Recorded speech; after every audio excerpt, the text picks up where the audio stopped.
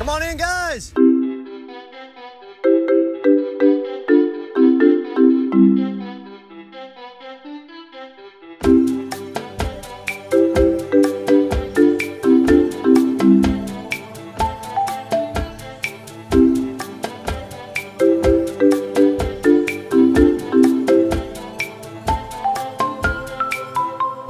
I'm sorry, I don't talk Lammer. I'm supposed to talk Lammer to you. You understand that better? Welcome back to Talking Llama, everyone. Matt Hamage here with Jared Sundin. And since we just got through 3 seasons last week, we've just got 2 to finish up this week as we finish out the top or the top 20, I guess, down to season 16 and 17. Before we get started on that, a little South African Survivor news. They, of course, will be the first English-speaking edition to air a new season. They filmed it in secret. The second part of last year finished in December, I believe. But they just announced the cast for the season. Not a lot came out, just a brief kind of paragraph or so from each cast member, 20 castaways for season 8, Immunity Island. They still haven't said what Immunity Island is yet, so I'm very curious to see how that plays in, especially after season 7's Island of Secrets, which I thought worked pretty well. Similar to Ghost Island is probably the closest U.S. comp for that one. But just another reminder that these international versions, particularly South Africa and Australia, are fantastic. If you're looking for new Survivor, can't recommend these enough. Just DM me on Twitter if you want to watch them. They're not available online necessarily, given they are in a foreign country. But I can hook you up with that if you are so inclined, as everyone should be. And season 8 begins June 3rd. So they should be available June 4th or so, probably. Jared, we got to get you on the international train at some point, buddy. Well, I think I'm looking like I'm going to have some downtime coming up here. So, yeah, I don't think it would be the worst time to start. I'll put it that way. Season 6 is often thought of as one of the best international seasons and a very high tier, just overall season. Just beautiful chaos is the way I like to describe it. And then season 7 is a little up and down, but it features just some absolutely phenomenal strategic play, just outstanding stuff. So the highs for me are probably higher in season 7, but season 6 is more consistently good. Both casts are great. That's what really makes it fun. But if you're looking for new Survivor, fantastic entry point. 2 seasons there as you get ready for actually new Survivor. Just want to mention that quickly off the top here, but we'll get into our rankings, and we're on season 17, or our 17th ranked season.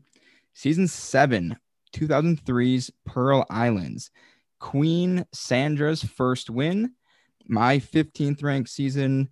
Jared's 20th ranked.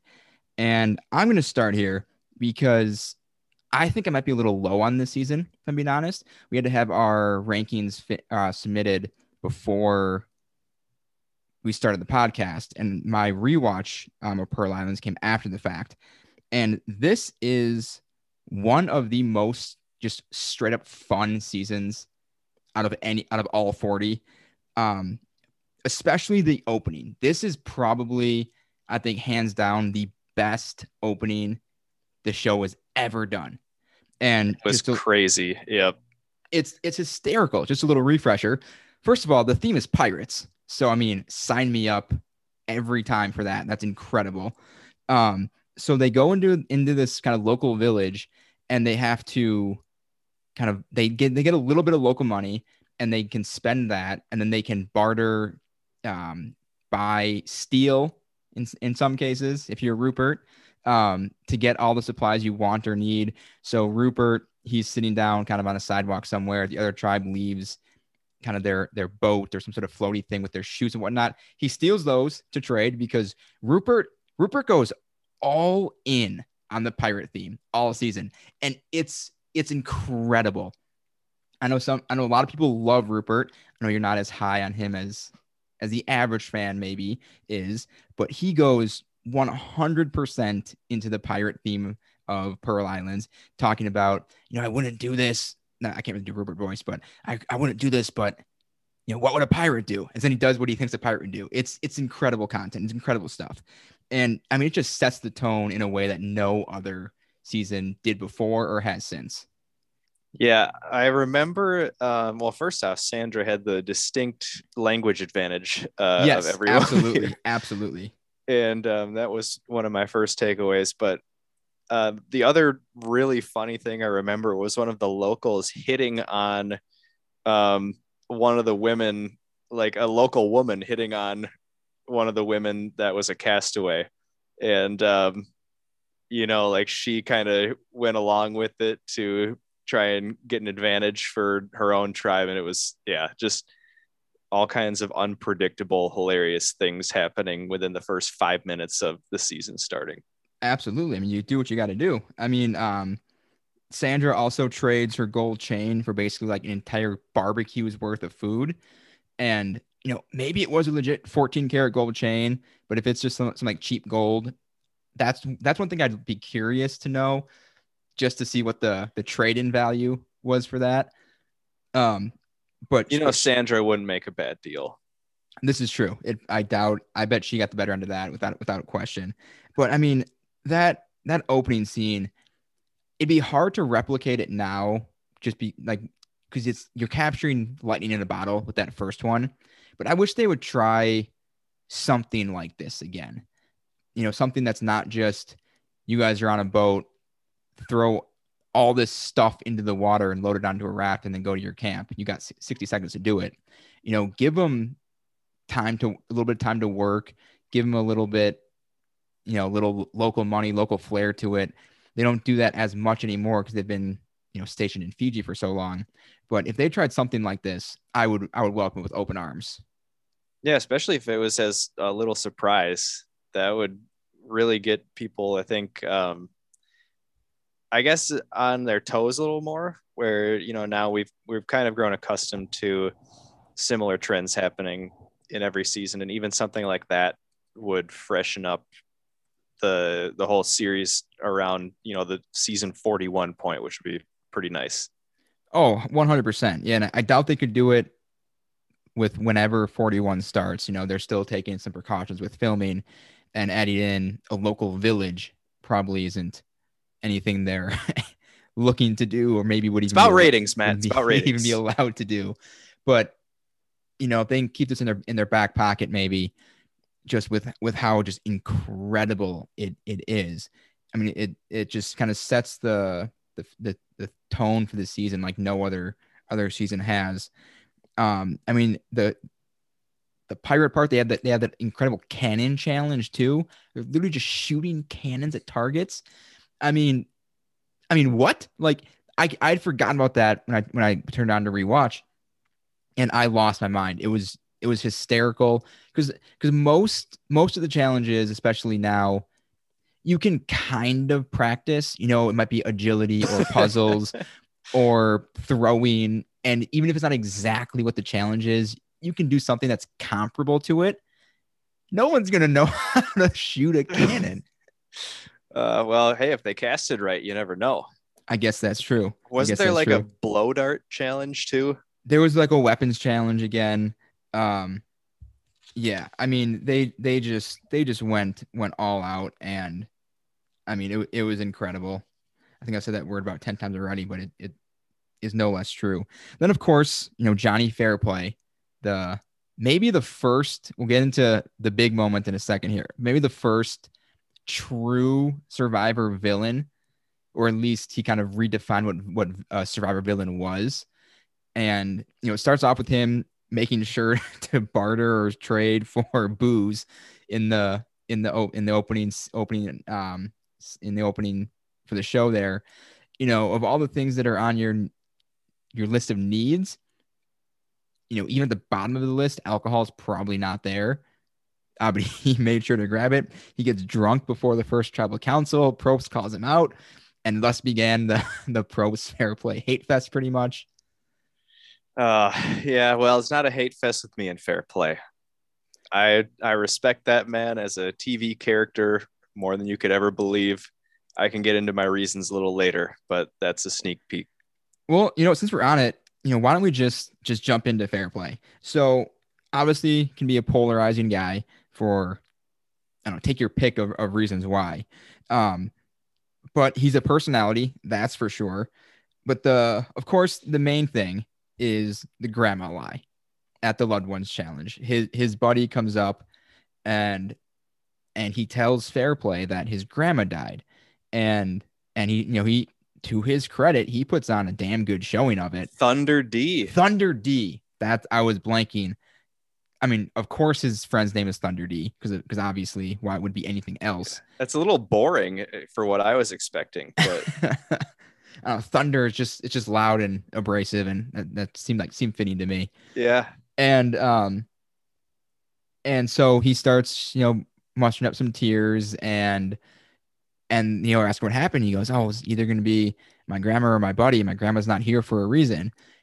And he just kind of milks it out of him, says his grandma died. Everyone gets real like silent and emotional. They start feeling sorry for him, even those who had problems with him, kind of took a step back from the game. And then in the challenge, so it was kind of like a what's that show? The marriage game. What's that game show called? The Newlywed The Game? Newlyweds. Yep. That's basically what they're doing. Probes will ask a question, then they have to match answers, pretty much. And the loved ones are on, of course, a plank because it's pirates, so why not? And Fairplay still working the angle, saying, I'd love to spend some time with my buddy and get some answers on what happened with my grandma. And it's a very fine line. I feel like even if it were true, because obviously, spoiler, if you haven't seen this season before, his grandma was not dead. She was very much alive. And as Fairplay said, she's probably at home watching Jerry Springer while that was happening, which is just a great visual. She was at the reunion too, I think. Yeah, she absolutely was. She was in the audience. She seemed to be laughing it off. And so they eventually decide to give Fairplay the win. And then he and Thunder D are walking down the beach and they start congratulating each other on what a great job they did pulling this off. I mean, so here's my question for you. When you watched Pearl Islands the first time, did you know about this already? Or was this kind of a brand new experience? No, Completely new? I feel like I heard of something like this happening, but I didn't know that this was the season or like the moment. So I guess I was still surprised a little bit just to see how it all happened. Okay. I see, because I knew about this before I watched the season, unfortunately, because my roommates at the time, before I started in on Survivor, they told me about Fairplay and how he was known for this one moment. And so then, of course, I looked up on YouTube just to watch that part, and it was hilarious then. But man, I wish I would have shown a little bit more patience and just waited it out to see it with fresh eyes. But even watching it again, on the rewatch, it's still as incredible as ever. I mean, just to have the gall and the balls to pull that off. Yeah. And I love just how in on it he went, where like this is the kind of lie where if you get caught, you just keep lying more. And oh yeah, you hope that no one notices. But there's so many things about the whole scene that come back to me. First off, I just want to say that Burton and his mom were like probably one of my favorite loved ones duos ever on the show. Like she knew everything that he was going to say. And it was just like kind of this very wholesome mother-son moment. And it was happening at the exact same time that Fairplay was lying about his grandma being dead to spend time with his obnoxious friend. Yeah, those. Trying out a new soundboard type thing, so hopefully that'll come through okay on the episode here. I heard it, and these are all going to be new to me, so I am thrilled about this. And then to get back to this like loved ones, I guess, challenge, if you want to call it that, there was one person that was just not having any of this. And that was Who You Think It Is, Sandra, where like everyone is kind of getting out of the way for fair play, letting him have that time with his friend. And Sandra gets one right. I believe it was her husband when he was there. And yeah, so she gets an answer right. And Jeff asks who she wants to take another step down the plank. And she just goes, fair plays, buddy. Oh, I mean, Sandra hated fair play. She didn't buy anything too. It was so great. I don't think she would have cared even if she did believe it. That's true. That's true. But yeah, just like everyone being in this very caring mode, and then Sandra is just stone-faced, annoyed, like bitter, all of these adjectives. And you know, just so completely the opposite of what everyone else was thinking. Yeah, just cutthroat Sandra. I mean, it's just after seeing her play four times, you know, what else would you expect? You know, that's just Sandra 1.0, but she was basically almost fully formed from the jump there. And you just love to see it. Yeah. And man, I do have a lot more I want to talk about with Sandra, but as long as we're still on fair play, kind of, I like Johnny Fairplay. I'm not even sure what the general Survivor community feeling on fair play is. I'm guessing he's generally disliked, but also respected as like a big picture guy in the show. I think, and I could be very wrong on this, but the impression I get is that not a lot of people like him as a person in the fandom, but they appreciate what he did for the show and kind of starting the villain archetype type player. Yeah.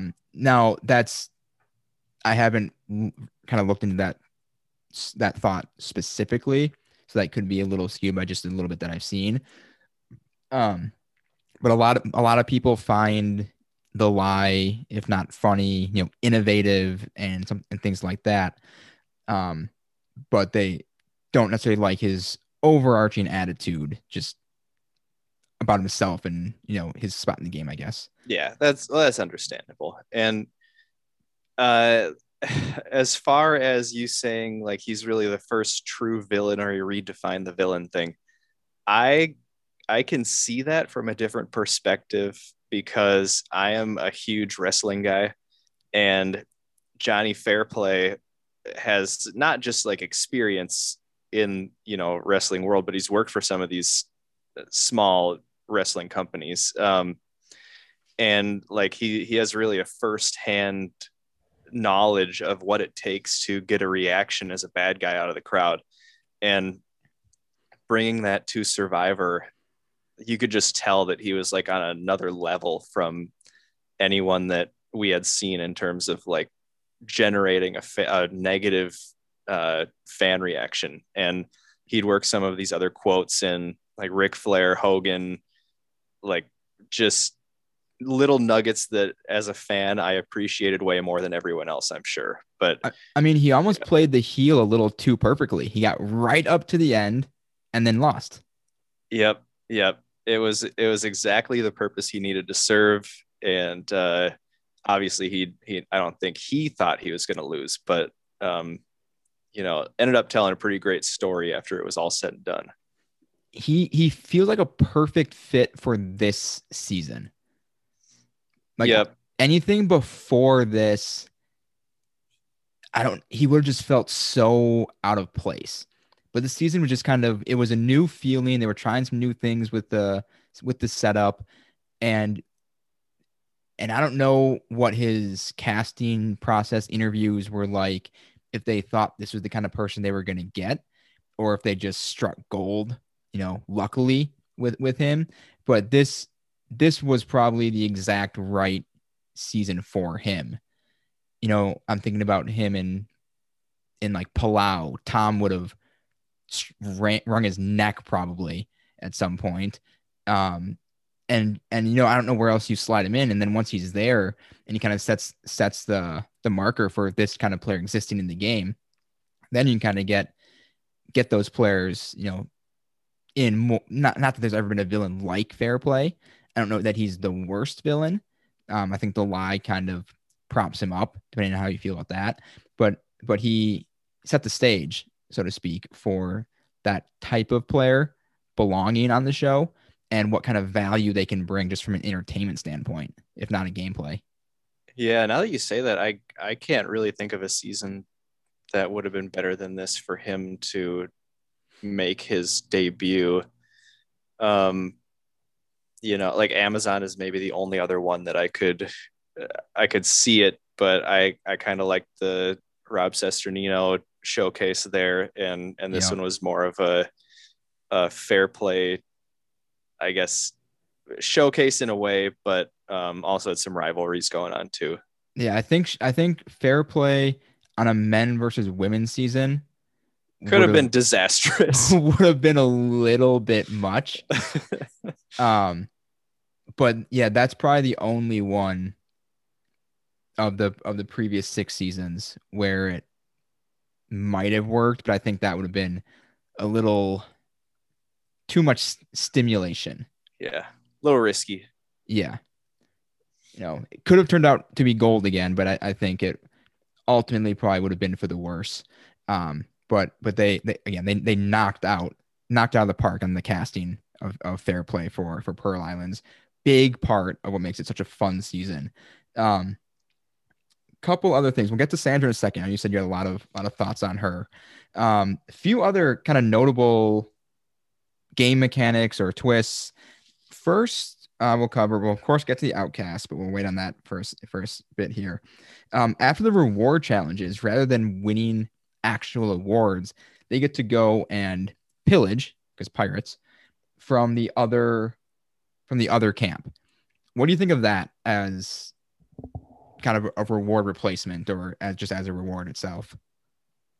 I kind of liked it. Like you get some, I guess, cross contamination of tribes, or like get a little teaser of how people from opposite tribes might interact with each other. I know you're kind of a fan of putting people in difficult positions intentionally. Yep. And seeing how that goes. And I remember Sandra taking a tarp and just really like kind of trying to be nice about it, but not really. And the other tribe, because I noted that one specifically because it's amazing. She's of course taking the tarp because that's arguably the most valuable thing you can have in Survivor. Well, pillows at least for your oh, I shake every time someone chooses comfort over necessity like that. I'll take pillows over a tarp. You are an idiot. Take the tarp. We're a comfort tribe, Matt. And of course she decides to take the tarp, and they're pissed off because they're losing their tarps. They don't want to help her. But then you're leaving someone from your rival tribe and you're trusting them to not completely mess up your shelter, which she basically does. I mean, she has to take off basically every single palm frond to do it. And she goes, oh yeah, I left him right there, right? So you just put him right back up. But it probably would have gone smoother on the rebuild if they had helped her take it down. But yeah, I love those kind of inner tribe dynamics. I think even if you're not going to do a swap or anything like that before the merge, you've got to do something that mixes the blood a little bit so that it's not just a straight original tribe numbers game. So if a tribe comes in, 8-4 or whatever it might be, that it's not just going to run through the minority, boom, boom, boom, boom. And then it's just boring that way.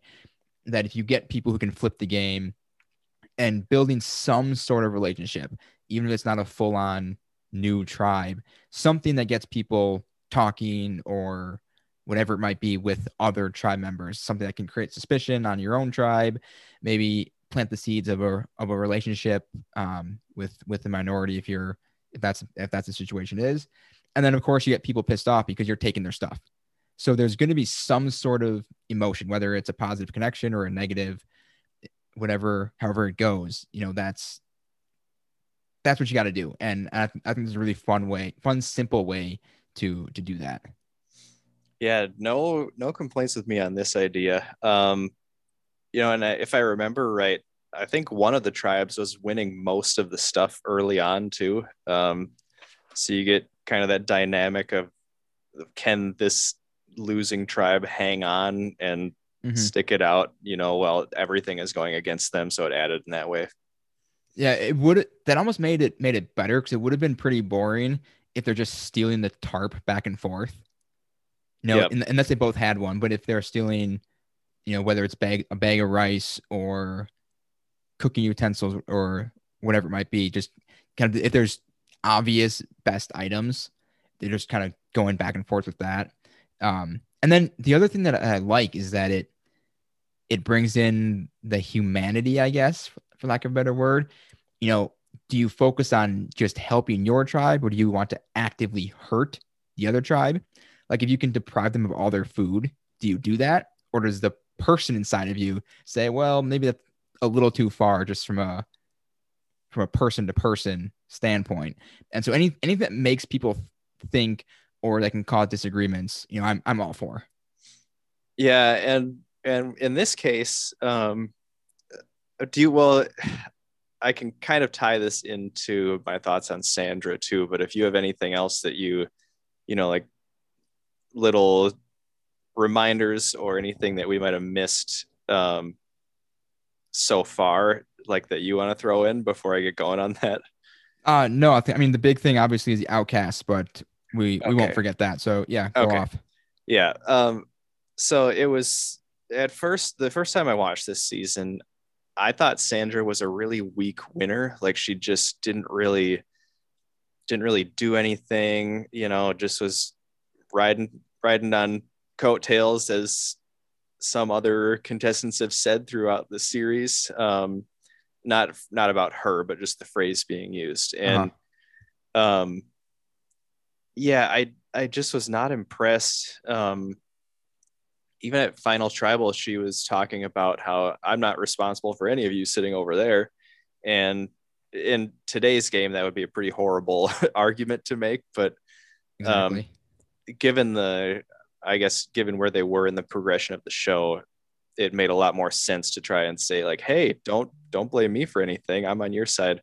But the fact that she was able to very early on go and pretty much steal the only valuable thing, or one of the only valuable things that her opponents had, and then, like, continue to not go out of her way to be nice, and even get into some very noticeable vocal verbal arguments, and to be able to get enough votes to win, and at least set herself up against someone she could beat at Final Tribal, I thought was super impressive the second time I went through and watched it. And I liked her so much more the second time through. It's kind of like with Courtney on China, where the first time you don't really notice, or you don't appreciate the work that they're doing or the character that they're playing. And man, I just pretty much loved everything about Sandra on this season, especially the spilling of the fish. And another gold moment. Yeah, where she just looks at the camera sheepishly, as she knows it's her, but everyone else is mad at each other. And yeah, just those setting little the things. Stage for a similar move in Game Changers too. Yeah. Oh, that one's completely intentional. The sugar with Michaela and JT. But yeah, the fish one being mostly an accident, because she didn't mean to dump it. She just wanted to move it, and then accidentally spills it, and then she just has to deal with it. Well, she let Krista take the blame for that one. Yeah, but that was her, like, ally. Yeah, which is hilarious. But then it's she was saying, do I stand up and say it was me and I take the heat, or do I let my partner take the heat? She made the right choice. Oh, 100%. 100% she did. But it's just hilarious that whole moment was fantastic. And then to see that pay off, what, 27 seasons later. Now, I don't know if there was any remembrance of that in her mind, that she thought, oh, this worked wonders in my first season. Wonder if it'll do it again here. If that's just kind of how she thinks, and just kind of made sense to her to do that. But it's kind of fun to think about that she was taking something from so long ago and pulling it in. I just like to believe that was kind of then ingrained in her mind to try later on. Yeah, every time she's on, she seems to have a little something in store, as far as like instigating or just, weaseling her way out of something that she could get blamed for. I know the heroes versus villains moment that sticks out to me was Russell's hat, and like just, you can always expect her to do some little thing or two that will get under someone's skin and work out in her favor in the end. She knows how to work it. I mean, I feel like she has maybe an underrated social game because she's more abrasive, or can be, than a lot of the celebrated social players like a Michelle Fitzgerald or Andrea Balke, who are just nice, friendly, fun people. And Sandra's all of that, but she can be a lot more confrontational. But Yeah, she knows how to work any social situation that comes up in the game. I think throughout the seasons, and we've talked about them not portraying a good social game as well as they could, but through 4 seasons now of watching Sandra play, I think they've shown enough moments where you can tell that like she talks to and knows everyone there with her. And, like you might not love her, but that Sandra is Sandra, and you can count on her. Like she's going to be loyal if you're with her. And I think her social game is off the charts. I think it's got to be one of the best of all time.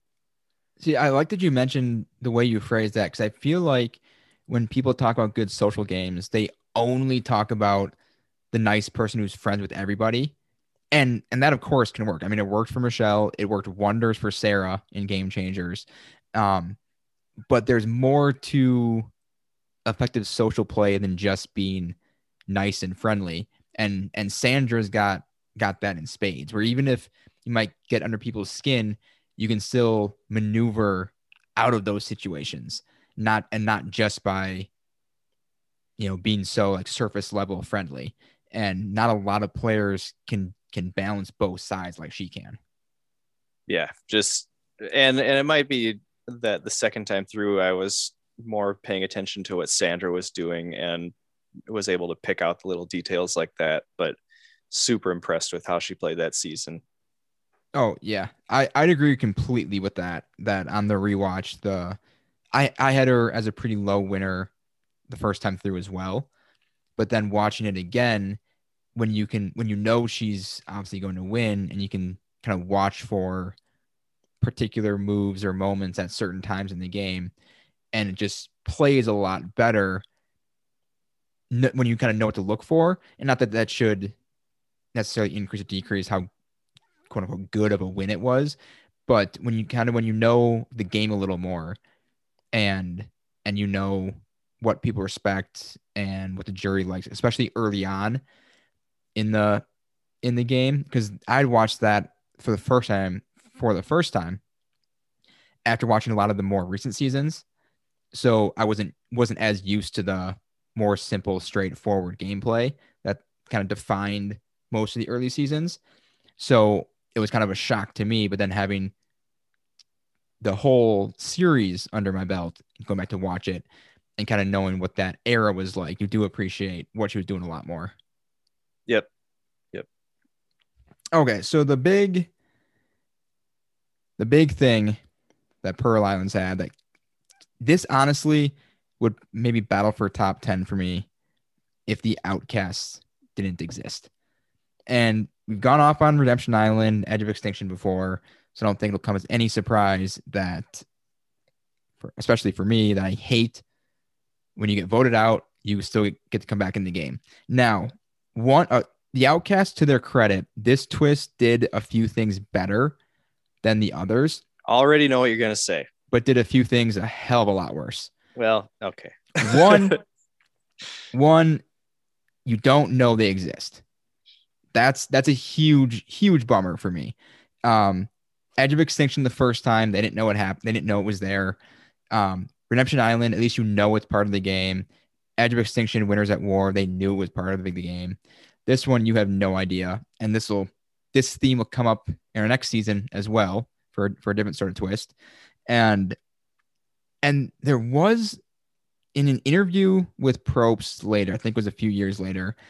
Now I'm pretty sure that it was from him, Probst himself, that when they were voted out, they did either go to Ponderosa or a hotel, and they got to shower and eat a little bit. So they weren't just living on the island.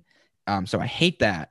If you're going to be in the game but out of the game, you should be in the game at least.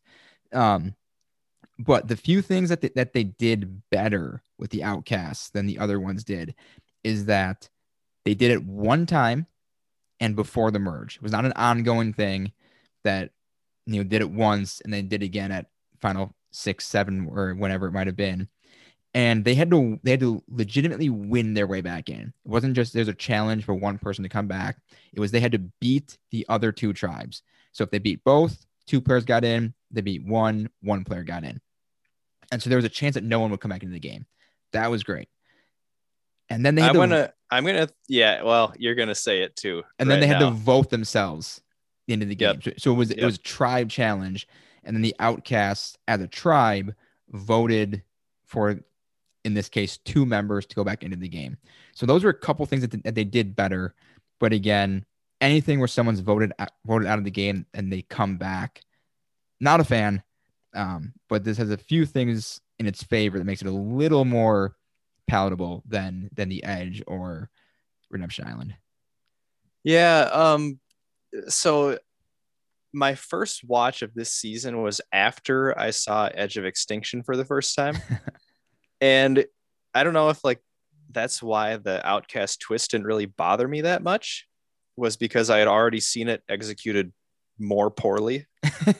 So it wasn't, I wasn't offended at watching it. So I guess that's good. But when you first said this, twist did something a little better, I immediately went to having to win your way back in against both tribes and needing people to vote you back into the game. And I think that, it's not just you can rack up a bunch of advantages and then, play solid in your challenge to get back in. And then, you have an idol coming back into the game. It was, I really liked it. It felt more than any other time that you really had to earn your way back in.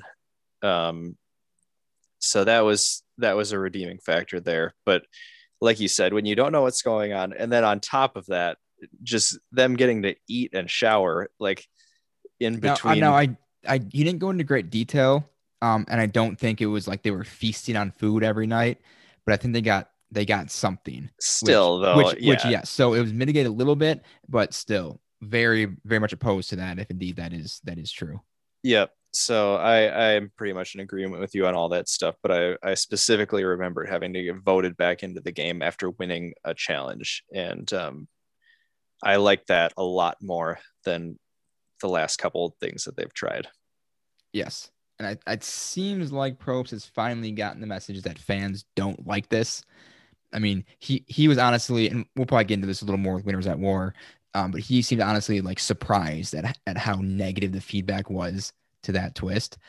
And it seems like it really was the work of the fans that got him to kind of fall back and fall away from that, because he seemed intent on keeping it around for some time, if not every season, fairly often it seemed like. And then he said, yep, I guess we're going to listen to the fans and we're not going to have it. I'll try to find those exact quotes when we get to Winners at War. But it only takes, 33 seasons for them to figure out that this kind of twist doesn't work. But here, I got a good one. I'm going to propose a new twist here. Okay. It's called Double-Edged Sword. And there's 2 edges of extinction operating at the same time, unbeknownst to anyone in the game. They compete in a challenge to get back in. If the tribe of remaining players loses, they all leave the game, and it's finished by the players from both edges of extinction. I might stop watching the show if that happened. We'll give it a try in season 94. Yeah, if they can make it till they can make it 54 more seasons, sure. 20, give it 25 years or whatever that would be. Sure. Why not at that point? They'll need new ideas. But did you come up with that off the cuff there? Yeah, just my brain likes to go in a lot of different directions and having Survivor conversations. So figured I'd throw that out there, see how you felt. I hate it. I'm glad. All right, a few last things to finish up here. We did see Fair Play and Burton kind of take control strategically after the merge. They were able to flip the game, take out Big Threat and Rupert. So there was some strong strategic play there. But the main couple points, at least for me to finish off with, there's the word scramble immunity challenge where Probst gives Burton the win ultimately by mistake, and they have to go back and finish the challenge afterwards. I don't think that's ever happened at another point in the show, which is hilarious. I wondered about that with some of the puzzles because he's just got to call it. And a lot of the times it's one tiny thing that's off. And unless I don't know how they would edit around that if he has ever messed up in like a winning puzzle. But that one's just hilarious because he does it. He double checks himself. He goes, no, sorry guys, come back. We got a problem. Yeah. And to their credit, they took it well. Burton agreed to it. He goes, yeah, that's right. Didn't try to call Probst out, say, hey, you called it, I should get it. But great moment there. And then do you remember the Final Four immunity challenge when the Final Four played against the jury? In trivia, I don't. And if the jury won, then no one would get immunity. Huh. And no, I don't remember that. I kind of like it in theory. Because again, kind of tying into our next season, Heroes, Healers, Hustlers, it leaves the potential for a completely, I guess, if you will, pure round where you can't rely on an idol or immunity or anything. You got to get by on your strategy, your social game, whatever it might be. But a Final Four trivia challenge just isn't all that compelling. And there's really no fair way to play against the jury in like a physical challenge after they've been rested and eating at Ponderosa for days or weeks, depending on what point of the jury they reach there. But if they could find something, if there's like a time trial, they have to finish a challenge in a certain amount of time or they lose, something like that. I wouldn't mind seeing them try this again, but it would definitely need some tweaking. Yeah, I know who was in the Final Four, but I don't remember this being how they got to 3. So, yeah, I'm not really. I guess I don't really have any thoughts on it off the top of my head, but I do like the idea of not everyone in the Final Four having a very good chance, like kind of throwing a curveball at them where they do have to earn their way in just by playing Survivor and not by doing something, I guess. Well, we know what I'm talking about. Let's not pretend we don't know I'm talking about a fire making challenge. But yeah, the more I think about it, the more I don't like it. I'll say I hope they don't do this again. I would agree. I hope they don't do it because I don't trust them to do it in an effective way. Okay. It would take like a perfectly planned challenge for it to work out the way or in a way for at least for me to enjoy and accept it. But I do like the idea of a tribal where nobody is immune. That idea really speaks to me as like a fun once in a random while kind of twist. Yeah, you really have to be set up well to make it out of that. All right. Any final thoughts on Pearl Island before we get into Second Chance? No, man, I need to move this season up. That's my thoughts. I just had so much fun talking about this. It's such a fun season. Honestly, if I think if someone were to say I'm going to start Survivor, give me one early season to start with, I might give them Pearl Islands. Yeah, I'd say go Amazon Pearl Islands All Stars back to back to back and see if you like it. All right. But for my second chance, I've got four. I've got Dara, Krista, Tijuana, and Burton. Whew, okay. You know, I could definitely go for Burton. He seemed to be engaged, like especially early on. I think that was a little more rare than it is today, but yeah, really liked him. Um, Outside of him, oh man, I don't know. He might be the only one for me. All right. That's fair. And then for other returnees, is the ones would be Savage, Sandra, and Fair Play. Any interest in seeing any of them come back? Fair play. It'll never happen, but fair play. No, not as long as Probst is involved in the show. Yeah, I can't get enough of that guy. And the sad part is, being that he did come back, it was almost like they dangled the carrot and just took it away so early. So never really got a true second viewing of Fair Play. No, sir. I would take Sandra, but my stance on anyone who was on Winners at War is it would need to be like a Legends type season at this point. Even like a Yeah. fans versus favorites, I don't know that I'd go for. It's got to be all returnees and the biggest and the baddest. Yeah, I'll agree with that. I almost think that anyone on Winners in War or Winners at War needs to be done.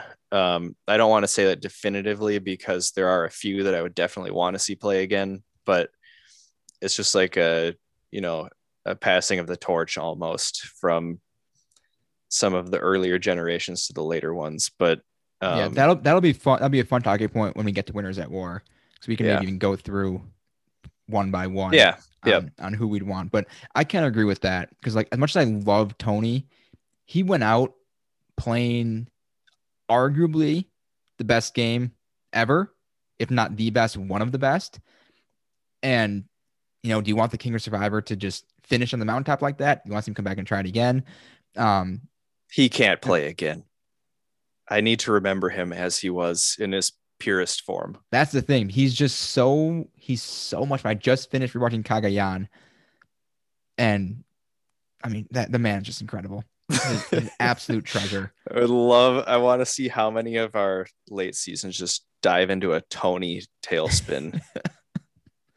I mean, I don't know how they can't, but then I would take Savage again. I'm rewatching Cambodia right now, and he's still in at this point, but he got most screwed, I think, by the Outcasts. And he gets a little bit swap screwed in Cambodia. Some of it's of his own making. But the man's just a worker. He loves the game. He puts in all the effort. I'd like to see him get one more shot at it. All right. Yeah. Okay, so that'll close out Pearl Islands, and moving on to our 16th ranked season, which we mentioned briefly earlier, season 35, 2017's Heroes versus Healers versus Hustlers, won by Ben Driebergen with zero controversy about that win. One of the most widely accepted wins in the show's history, I think, Fair and can be square. safely said. My 21st ranked season, Jared's 13th. Very curious to hear some reasons as to that. First off, so quick thoughts off the top for me. Real dumb theme. Real dumb. I know it kind of comes and goes how much the theme actually plays into the show. You know, the Millennials Gen X theme. Probst really tries to force that in some really terrible ways. But this one, it kind of sets the stage, and then if it fades away, great. But it just didn't really do much for me from a theme standpoint. Not that that affects the season too much. Like Worlds Apart, that didn't really come into play a ton. Mike bought into it a lot. But just as far as themes go, this one was hard to say, and that's about as much as I can say for it.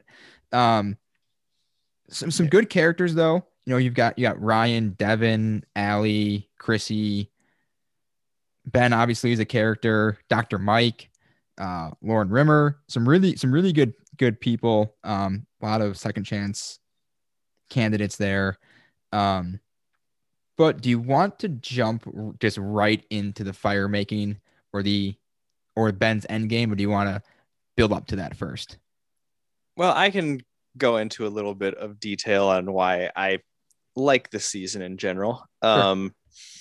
First, when you said Heroes versus Healers versus Hustlers, and it's hard to say, it kind of reminded me of our talk on the no collar tribe, where you have like two actual things and then you just make a thing up to make the season work. Yep. And this is like they had heroes versus villains, but like they just had heroes, and then they needed to make up two things that no one had ever really heard of. And I mean, I guess we know what healers and hustlers are, but it just didn't. It was a weird commitment to make on theme. Like there has to be something better than this, but in the end, the cast did work out. So I guess however you get there, fine by me. But for me, this was the first season that I had watched since season 1. And okay. Like it's what got me back into the series. And I didn't even pick it up at the beginning of this season. I probably picked it up around the merge, and I just I'd be, watching it with my mom and my brother, hanging out at her house, and I'd be asking myself all these questions. Well, why did they make this move? Like, what's this? Like, okay, so they're merging. What does that mean? And who's from which tribe? And how does that all work out? And why is this really skinny guy still there? I feel like, and just like all these questions that really got me thinking about the show. And I did like the cast, and it was so different from what I thought it was in terms of gameplay, and like that just took me by surprise and really drew me in. So I've probably, since this was the first one that I had seen since season 1, I've probably seen this one as much as any other season. And obviously, psych principle, the whole familiarity thing, the more you see something, or the more you see someone or talk to someone, the more you like it or them. And that could be what's going on here. But yeah, I think it's just a solid season, and it could fit anywhere in the teens probably for me. So 13 on the high end.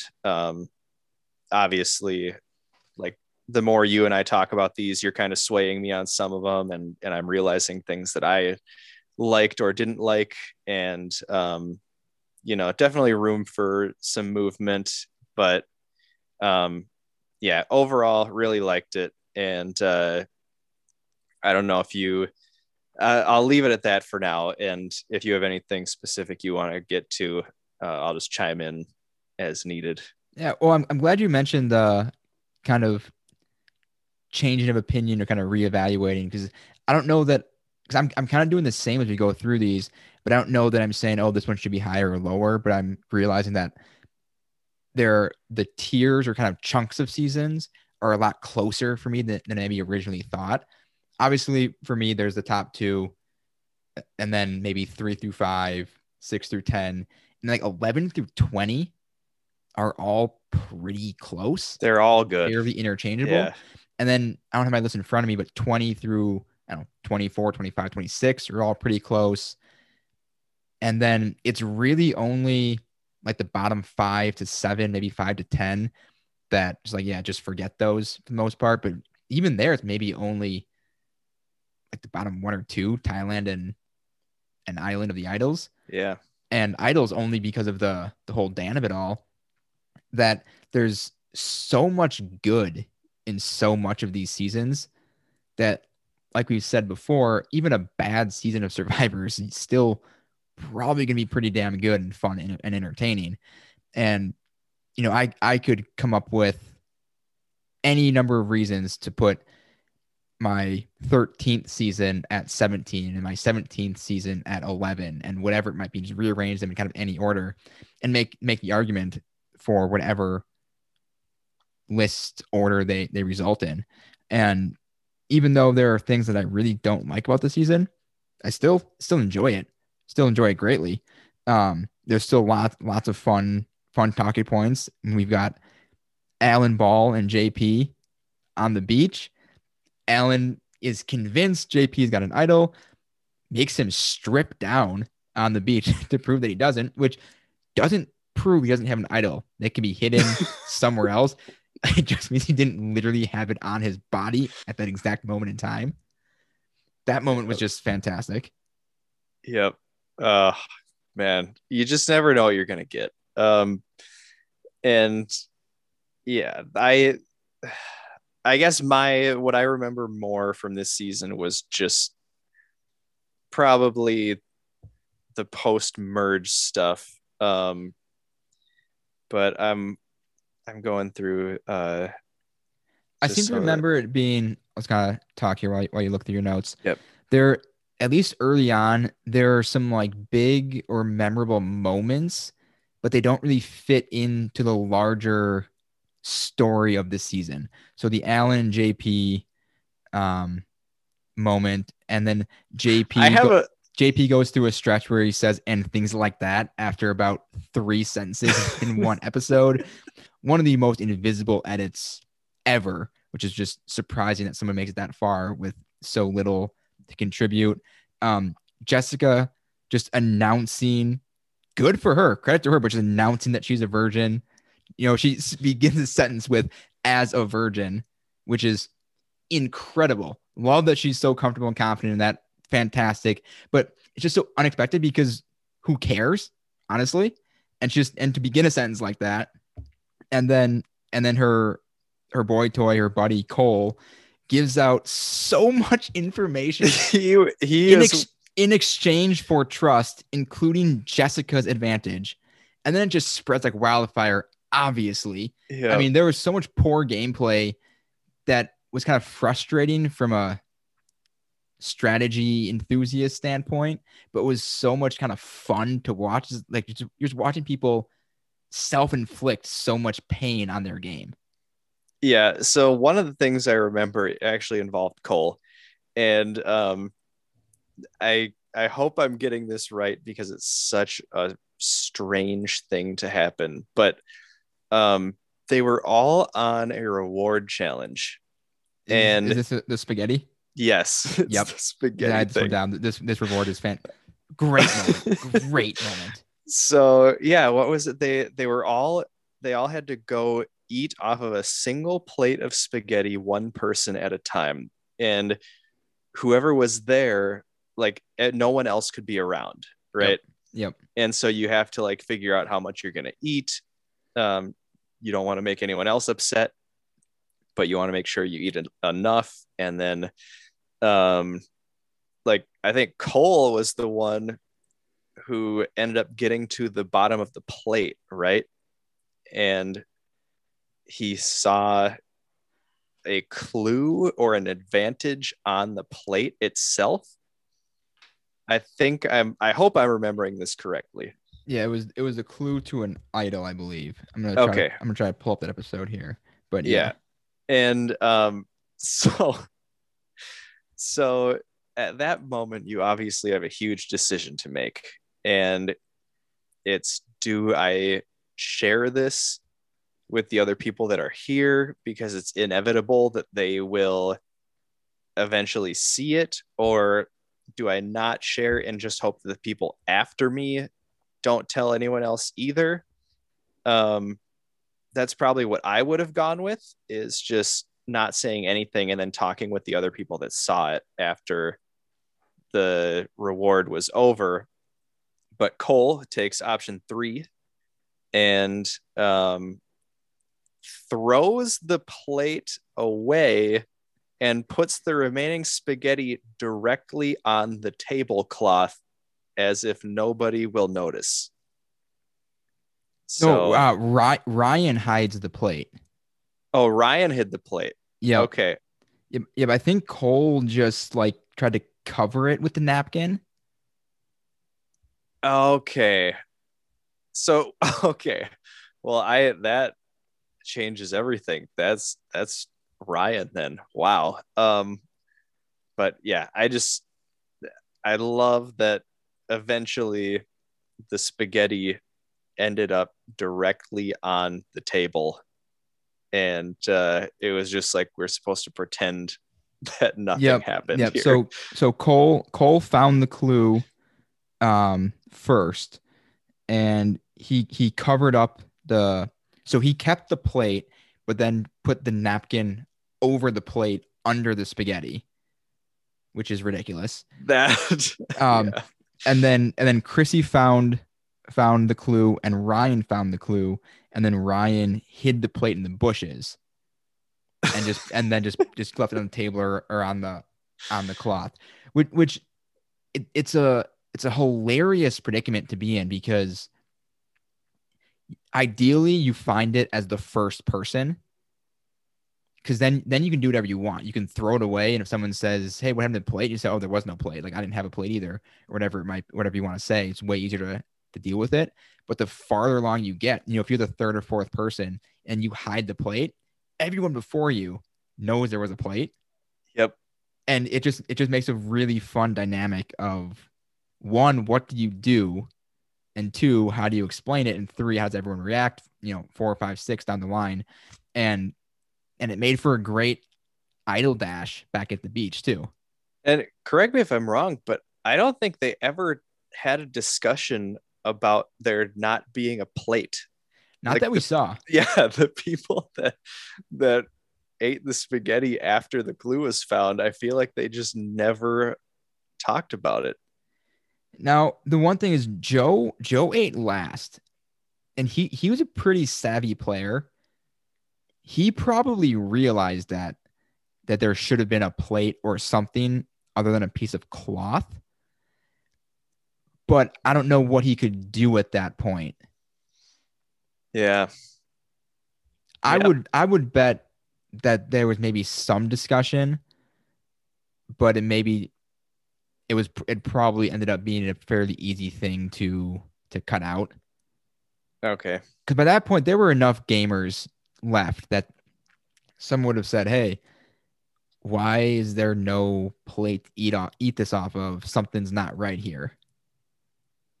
I feel bad for Devin though. He got picked to go first, got his food in, and then just left and didn't find anything. Yeah, man, it's tough. But I bet it made it more hilarious for him to watch it later, or more painful. Well, or more painful. But I would just, if I was in that spot and I just went up and ate spaghetti and left like it was a completely normal thing, and then saw everything that happened after I ate the spaghetti, I wouldn't be able to watch it without laughing. I think it'd be like a sad laugh. Because I think you would at least in my mind, I would find it objectively funny, but then I would also think, oh man, I would play the what if game for myself for sure. What Yeah. if I'd found that clue and hid the plate? No one else would have thought about that. I would have had an idle clue all to myself. But yeah, I mean, the way it played out was hysterical. That I feel like he's got the right attitude where he'd find the humor in it. Yeah, I hope so. All right, I guess speaking of Devin, what did you think of just like kind of in general him? He was trying to play up the surfer bro attitude, and it honestly I thought it worked. I Maybe liked him. I like Devin a lot, and because you see a lot of players kind of like him. I would say like Sebastian from Ghost Island's a pretty close comp, but he was legitimately the surfer bro who didn't really play the game that much. Like I think he at one point says, "I have no strategy." Like that might be the exact word for word phrase he that says. in itself is a strategy. But no, Devin, he had his finger on the pulse of the game from almost day one. It seemed like, Yep. And if he could have pulled out that fire making, or if there was no fire making, I think Chrissy would have won. But I think he could have given her a run for her money, though. Yeah, he had some good relationships too. Definitely knew what he was doing, and yeah, I got no bad things to say about Devin. Some other Dr. Mike. I mean, we got to talk about Dr. Mike. Yep. One of the most hilarious characters, at least in recent Survivor seasons, if not all time. A couple moments that stick out. One when so after Joe had already effectively played to draw votes to him to play an idol, Dr. Mike tries to do the same thing completely unnecessarily, and it it's just a disaster. It has no need. He plays it. I mean, everyone's just so confused as to what is even happening. He just wanted to make a move, and he couldn't help himself. Then there's the part. So Lauren Rimmer finds the two idol halves, gives one of them to Dr. Mike, and then he just throws it in the fire at Tribal. Great moment for him there. I mean, he is a clown in the most like lovable way possible. I think I cannot get enough Dr. Mike. Yep. Yeah. And just of course, I think he had some good urology puns in there too. Oh, of course. Yeah. What part of the solid cast that we were talking about, where a lot of these people don't right now stick out as like, oh yeah, he's one of the greats or anything like that. But if you get enough Ryans and Devins and Dr. Mikes and Coles in there, like, then you mentioned Lauren a couple times, like it can turn out to be pretty great. He's fantastic. He does have the great quote too. We keep teasing Ben's end game. Ben goes looking for another idol, and Mike, I wrote down the exact quote. I've looked and couldn't find it, so Ben won't either. He's not going to find a second idol in a row.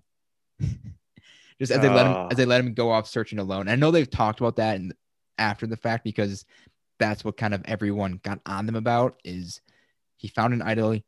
He found a second idol. Why was nobody just watching him constantly and said, you can't, you try, he's out there for hours. He loses you, but still at least with how the edit portrayed it, they seem so unconcerned about Ben's idol hunting. And then for him to say, well, if I couldn't find it, he's not going to find it either.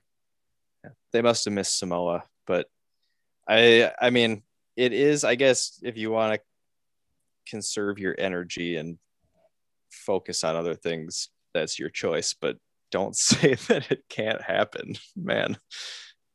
Poor decision making, but hey, gotta decide what's best for yourself, I guess. Yeah, well, apparently playing guard dog on the consensus next target and the only way to save himself is an idol or immunity, I would feel like bird dogging him over the idol hunt would be kind of top priority, even if you do it in shifts. Got to think outside the box. I guess so. And I guess not taking the threat seriously is definitely outside the box thinking. Let me just see if I'm missing anything else before we get into the Loved Ones challenge. Do you remember this one? Me. Potentially the single worst challenge Survivor has ever done. This was when they drew rocks. That sounds bad. It sounds like a bad start. So you draw with your loved one. If you match, you're safe. If you're different, you're out.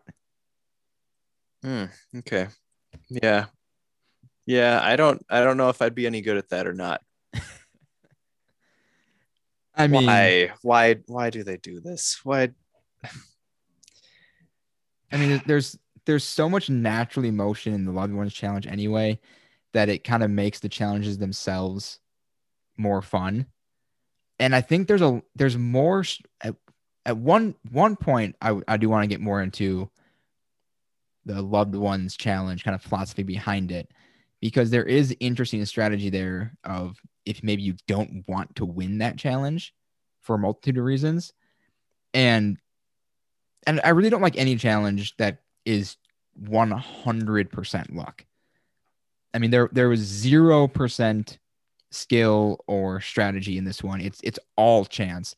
I don't mind some chance. Some chance can throw a little wrench in the best challenges. I mean, chance time in Mario Party, I love it. One of my favorite things. Just throws chaos into the game, and just this one, I don't get it. I don't know if they had a challenge set that broke or wasn't working quite right, or what happened. It was just awful. Well, even if you don't want to win the challenge, like, you can just not win it then, like where you're saying, it might, I think that's what you're saying, is it would take some heat off of you if you didn't want to win. There's definitely a strong argument for never winning the Loved Ones challenge. Yeah, but at least it's your choice. Depending on your spot in the game. But yeah, this one, or some people maybe conserve some energy in challenges in order to win this challenge, or they find kind of that extra gear because they get to see their wife or their dad or whoever it might be. But this one, no matter how badly you want to win or not win, it's completely out of your hands. Yeah. Now, I mean, obviously, maybe I just blocked it out, but not a fan of that if that's how that went down. Yeah, not great. Okay, I think it's probably time to talk about our boy Ben and his end game. 3 idols and the fire making. So just a brief refresher on the fire making challenge. This was introduced in this season and has since become a staple at the Final Four in every season since. So at the Final Four immunity challenge, whoever wins that challenge, rather than just having extra power to vote out the last person, they choose someone to take with them to the final tribal council, and the remaining players battle it out in a fire making contest or fire making challenge, and whoever wins then goes to final tribal with the other 2. Very controversial the first time around, still is, but the most heat, no pun intended, definitely was with this first one, mostly because the players didn't know about it. Chrissy didn't know until she won the Final Four immunity that this is what was happening. And the only reason Devin and Ryan knew is because Chrissy told them. She wanted Devin to be able to practice before going up against Ben in the fire. And I think we're going to have different opinions on the fire making challenge, which I like. Should make for a good little discussion here. But if you're going to do it, like we said, with the Edge and the Outcast, that kind of thing, you've got to know ahead of time. And every season since, they have known. So that at least, and how could they not after you watch the show and it stays in there? But it is a part of the show that everyone knows about.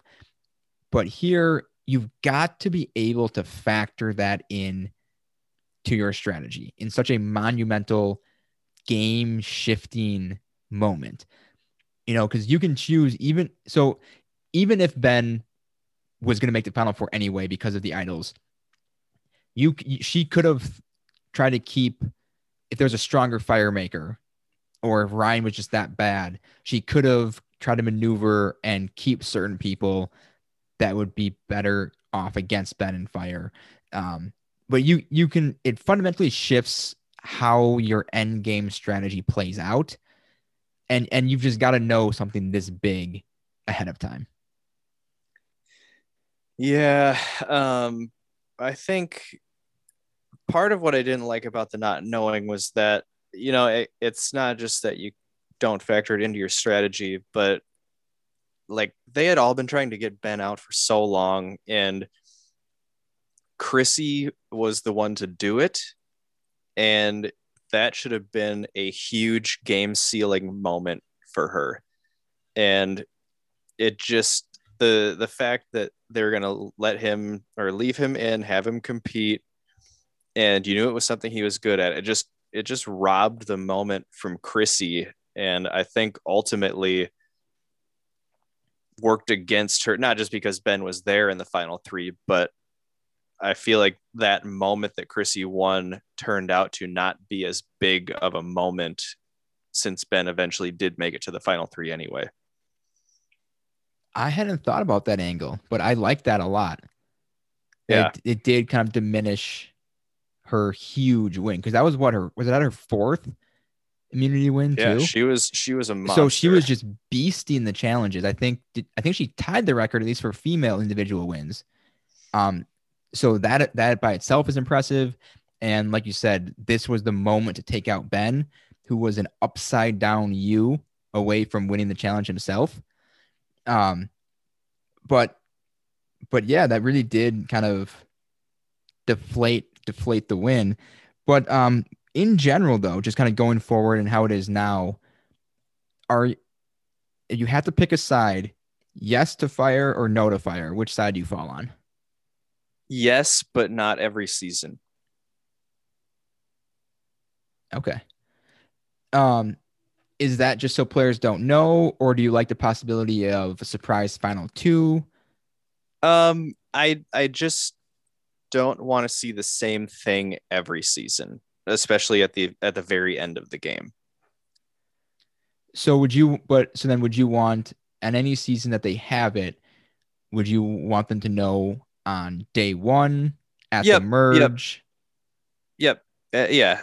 Just let them know, or we're doing a final three with the fire making.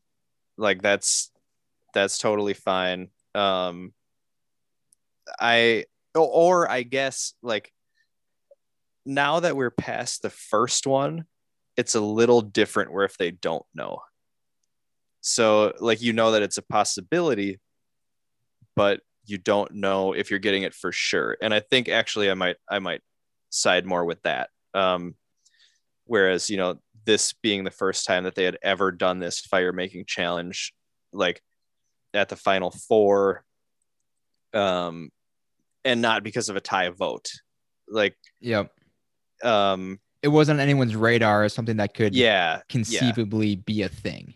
Yeah. And I guess I would equate that to not knowing exactly when the merge is going to happen, but knowing that it could be coming up, and you might want to factor that into your gameplay, but you also might not want to make that big of a risk assuming it's going to happen. So I guess it wouldn't necessarily have to be known ahead of time, as long as everyone knows it's a possibility. Yeah, I think if they were going to kind of mix and match it, they couldn't say.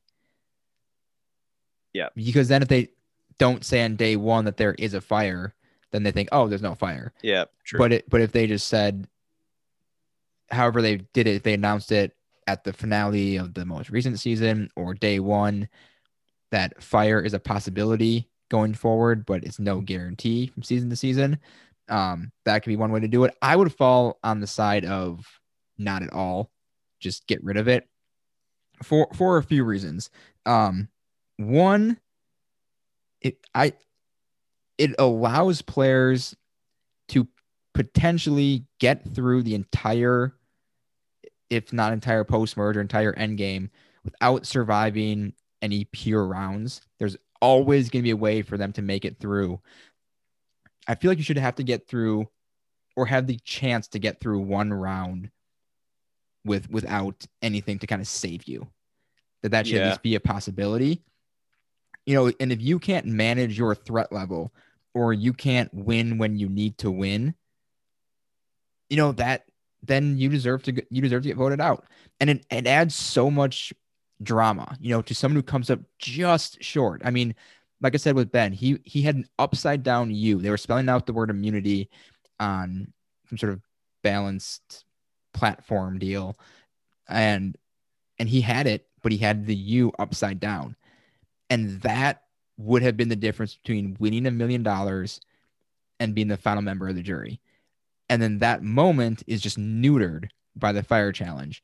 That, I mean, think of the emotion and just the drama that would ensue just from that being the cause of Ben not winning. And then I'm having a blank brain fart here. While I try to think of what my last point was. Well, it was literally right there. I can jump in with my thoughts on the fire making while you're thinking about that. No, I got it.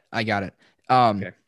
So the reason they put the fire making challenge in was because the production didn't like seeing players like Ben just always voted out at Final Four right before the Final Tribal Council. And that was the same reason that they went from a Final 2 to a Final 3. The perceived biggest threat to win would get voted, unless they won Final 3 immunity, was voted out at 3, and didn't make it to the Final 2. So then they changed it to a Final 3, and then they did this for the exact same reason. The big threats were always voted out at Final 4, so they wanted to give them a chance to save themselves, which I understand from a production standpoint, that if there's a more interesting player, they probably want them to be in the final.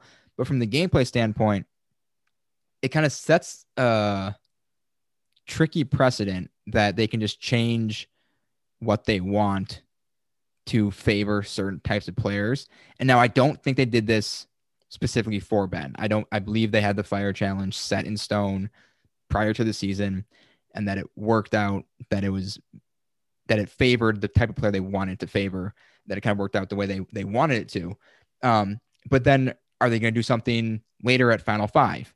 If the Ben player gets voted out at 5, are they going to do something at Final 5 to let someone continue on through? That I honestly think they should go back to Final 2. Because as Dalton Ross of Entertainment Weekly puts it, which I am on board with 100%, A versus B is inherently more interesting than choose one of the above. And that's his big reason for favoring the Final 2 over 3.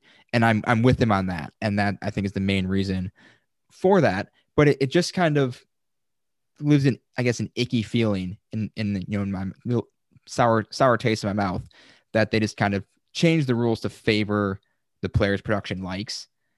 And that, if they do it twice, who's to say they won't do it a third time? Yeah.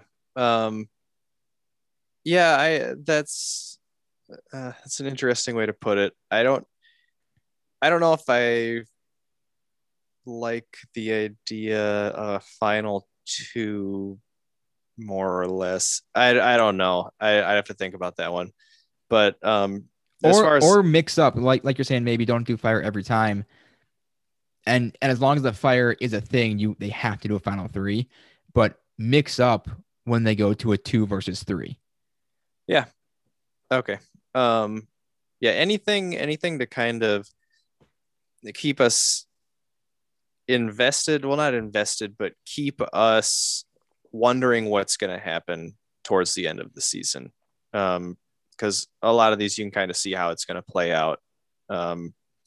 So I'll say this then about the fire making. So you said you don't necessarily like it because you would like to see the front runners have to survive one tribal just having to win or um, having to make it through on strategy. And does that mean, see, I would still be on board with a fire making challenge if you had to use your idol with, one more person left than usual too.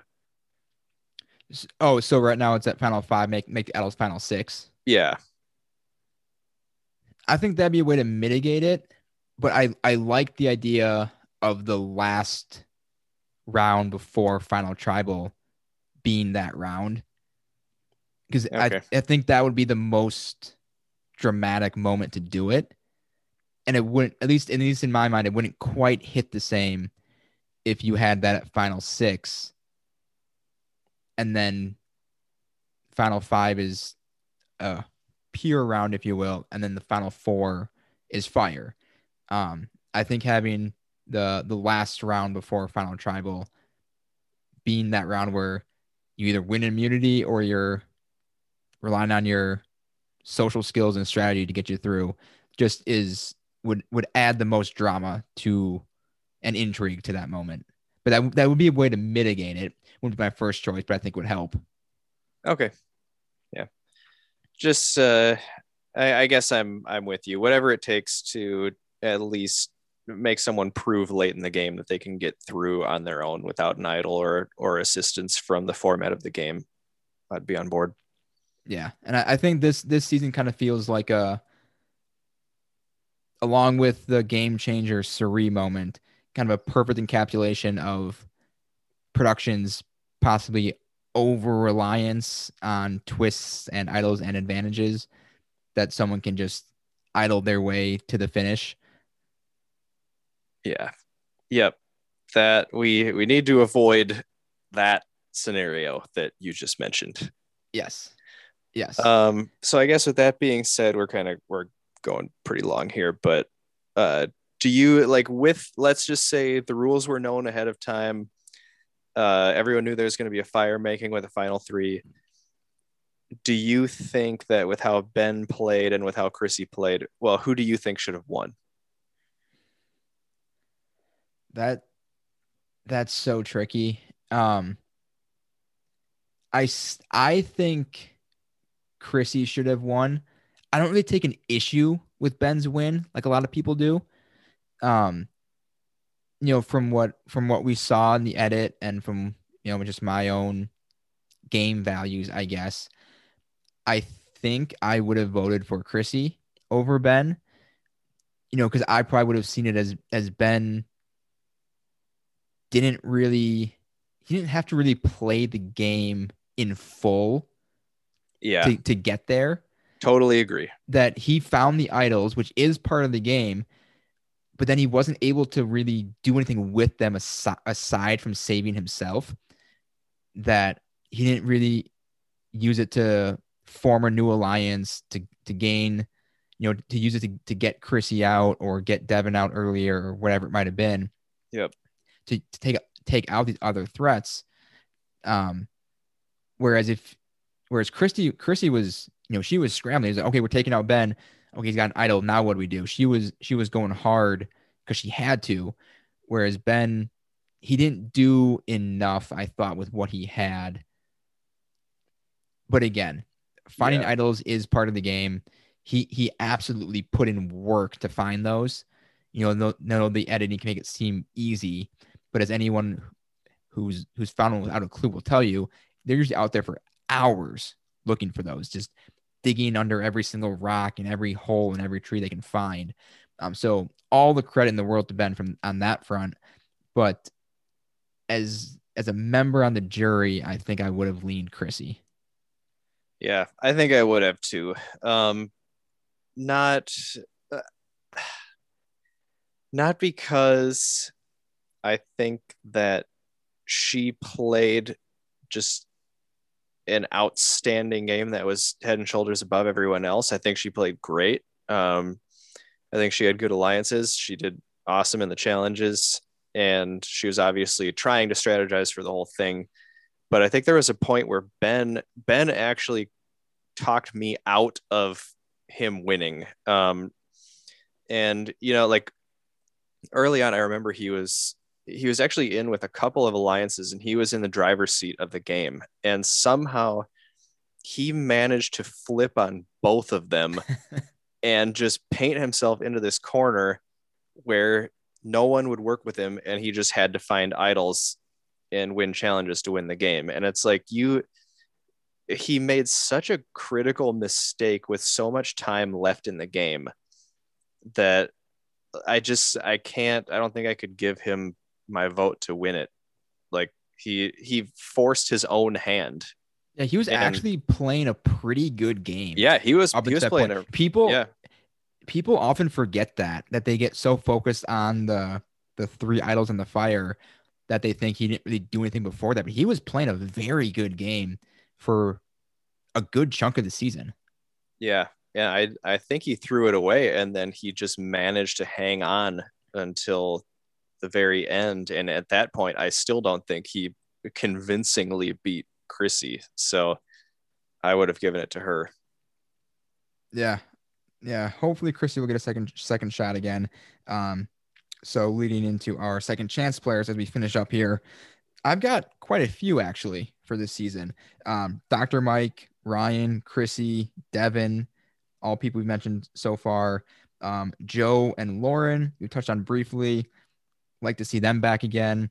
And then two that have not been brought up at all, I would say Desi and Allie. I think Allie had huge potential. She was very smart, very strategic. Got voted out just before the merge. I think maybe the vote right before. I think she could have done some real damage. She'd been able to get past just that one last vote. I'd love to see her come back. Yeah, I don't think I'm going to differ from you too much on any of these. Obviously, everyone in the final five other than Ben, I would love to see back. Yeah, Joe, definitely. I'd love to see a Joe and War Dog showdown. That would be great. You think they cast both of them on a season though? Or are they too similar? Why not? Just yeah, go ahead. Yeah, and I guess I'll just go with you on Allie. I don't remember her too much, but from what you're saying, I'm sold. So all right. Well, another season down, and we just keep chugging right along. One quick programming note: we are going to be taking next week off. Different scheduling things came up. Might be a little hard for us to bank an episode extra this week, so we're going to take next week off with full plans to be back again on Thursday the 20th. May 20th we'll be back to normal. And again, we'll plan for 5 seasons, but the way these last 2 weeks have gone, that's probably out the window of 5 seasons at a time. We're about at this, maybe even longer than last weekend with only 2 seasons. But the next batch of 5, just at least to tease you for it, will be season 6 Amazon, 13 Cook Islands, 18 Tocantins, 19 Samoa, and 34 Game Changers. Somewhere in there, there's a huge split, kind of the last big one remaining still. Kind of fun that it's into our top 15 that we find it, but that'll be a fun one to talk about, whichever one that might be. But again, we'll be off next week. No episode on May 13th, back on May 20th. And so great time to catch up if you have missed any episodes. So find us on Apple, Spotify, Stitcher, anywhere you listen to podcasts, you can find us there as well. And you can follow us on Twitter at Llama Talk Pod, on Instagram at Talking Llama Pod. And for Jared Sundin, this is Matt Hambidge, and we'll see you next time for another Scoop of the Crispy.